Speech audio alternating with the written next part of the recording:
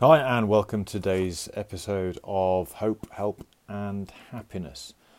So, the question I want to ask you today is: are you a Facebook false friend?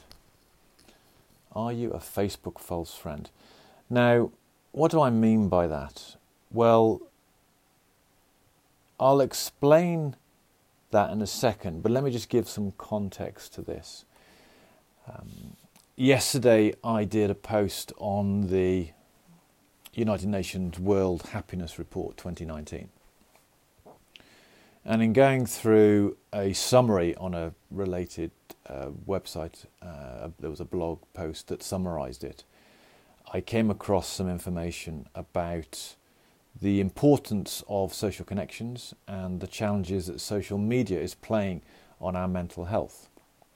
It also tied in with a couple of posts I've seen that pop up in my Facebook feed that had me thinking about the sort of help that people feel they're giving through use of social media versus what is actually needed. So in the happiness report, it said that social connections and community are fundamental if you want to be happy. So remember, the report was focusing on happiness. And they also said that social media is making us less happy. Now, if we put aside the fact that the more you visit social media platforms, the lonelier you will feel, if we put aside that Facebook use has been negatively associated with physical and mental health and life satisfaction, if we put aside that social media has been shown to trigger inadequacy, ostracization and outrage, put aside those, it's about how people think that their contributions on their social media platforms are in some way, shape or form having some impact on helping people deal with their mental health challenges or depression or feelings of suicide. I've had a couple of posts recently that I've seen in my feed, and they are both well-meaning, but I think what's happened is that they feel they're contributing to a solution to the problem, or they feel they're offering their support to people who might be struggling because they've made a post on social media. It's given them a feeling of, I've said something about this, I have done something about this, therefore I can tick that box and I feel that I've done my part, I played my part in it. There are two types of posts. The first type of post is saying, I'm here. If ever you need to talk, then do come and have a chat. I've got drinks, we can talk and I can listen if you need it. I'm here for you, which is a nice sentiment to have. And generally these posts are just sent to all their Facebook friends.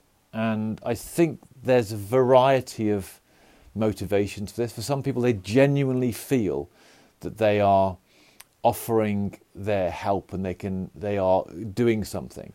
The other side, maybe I'm a bit more cynical about this, is maybe they feel that they're showing other people that actually they're well-meaning when in reality they might not be. The point about those posts is that if you've got a real close friend who has lent on you for that support in the past, it's likely they're going to go, yeah, I can see that, and they may draw upon that again. Particularly if you're a lady and it's friends who are women, because women tend to share and are more open about their problems than men. The problem with these posts for us men is we look at that, and whilst we recognise the sentiment, we're not going to ask. And I'll come on to that in a second. The other post that I find a little bit almost offensive is where someone will make some statement about This is my support for people who are thinking about suicide or have got mental health issues. I want you to read this, and what I want you to do is I'm going to unfriend people who don't acknowledge this, and if you put a like in or you repost this on your Facebook page, it'll show me that you're truly my friend. I can truly rely on you. And you've got this huge passive-aggressive approach to gaining support, and they want people to put a post like, yes, I've done this, in the comment section. And I find that really, really distasteful, and all it's doing is giving them a sense that they have done something. They're being passive-aggressive and trying to get other people to support them in a way that hopefully they'll feel better about having posted it. But it's not going to really make a difference. One of the things that came out of the report was that we have high-performance social processing networks in our brain. And what that means is that there are parts of the brain that need or rely on the tone of voice, the facial expressions, and the body language in order to be able to feel the quality of communication from someone else. When you communicate through social media, all that is stripped out. Even if you see someone over a video, much of it is stripped out.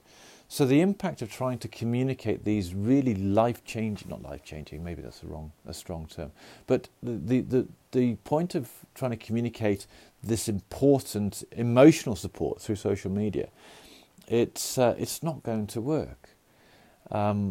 It's be more important if you took a walk with a friend and really listened to them. Or if you know there's someone who is struggling, make a point of seeing them and taking them out, having a cup of coffee with them, forcing them to go. Don't ask permission, just go and do it. The posts where people say, I'm here for you, come and talk to me, don't work for me. Yes, I need your help. Yes, I need someone to listen to me. Yes, I need someone who is going to care for me, and I feel that I've been cared for. But I'm not going to ask for it. And I'm not going to reach out in that way because of the stigma which I've mentioned before in a previous post. Face-to-face contact is what we really need. There were times when I was at my lowest, when I was just pleading to the universe to send someone to knock on the door. So I would have to get out of bed. So I'd have to put on a brave face and maybe even admit I was having a problem, but it never happened. And it only took a phone call from someone who cared about me on my birthday to ring me and wish me happy birthday that I realised that was the case. And of course, they don't know the impact that they had or where I was at that time. And so I thought I would share this because I think it's important that if you want to help, if you want to give people support so that they don't go down into feeling really low, so that they don't never get to the point where they're considering taking their own life, it's about being a better friend. And the only way you can do that is through face-to-face, heart-to-heart, eye-to-eye contact with them to really show and put across that you care. So a bit of a deep episode there, but it was just something I needed to express because I was starting to get a bit frustrated that there is energy there from people, well-meaning people, who want to make a difference in this area. But it's misguided if they think that it can be done through making a post on social media. So, until tomorrow.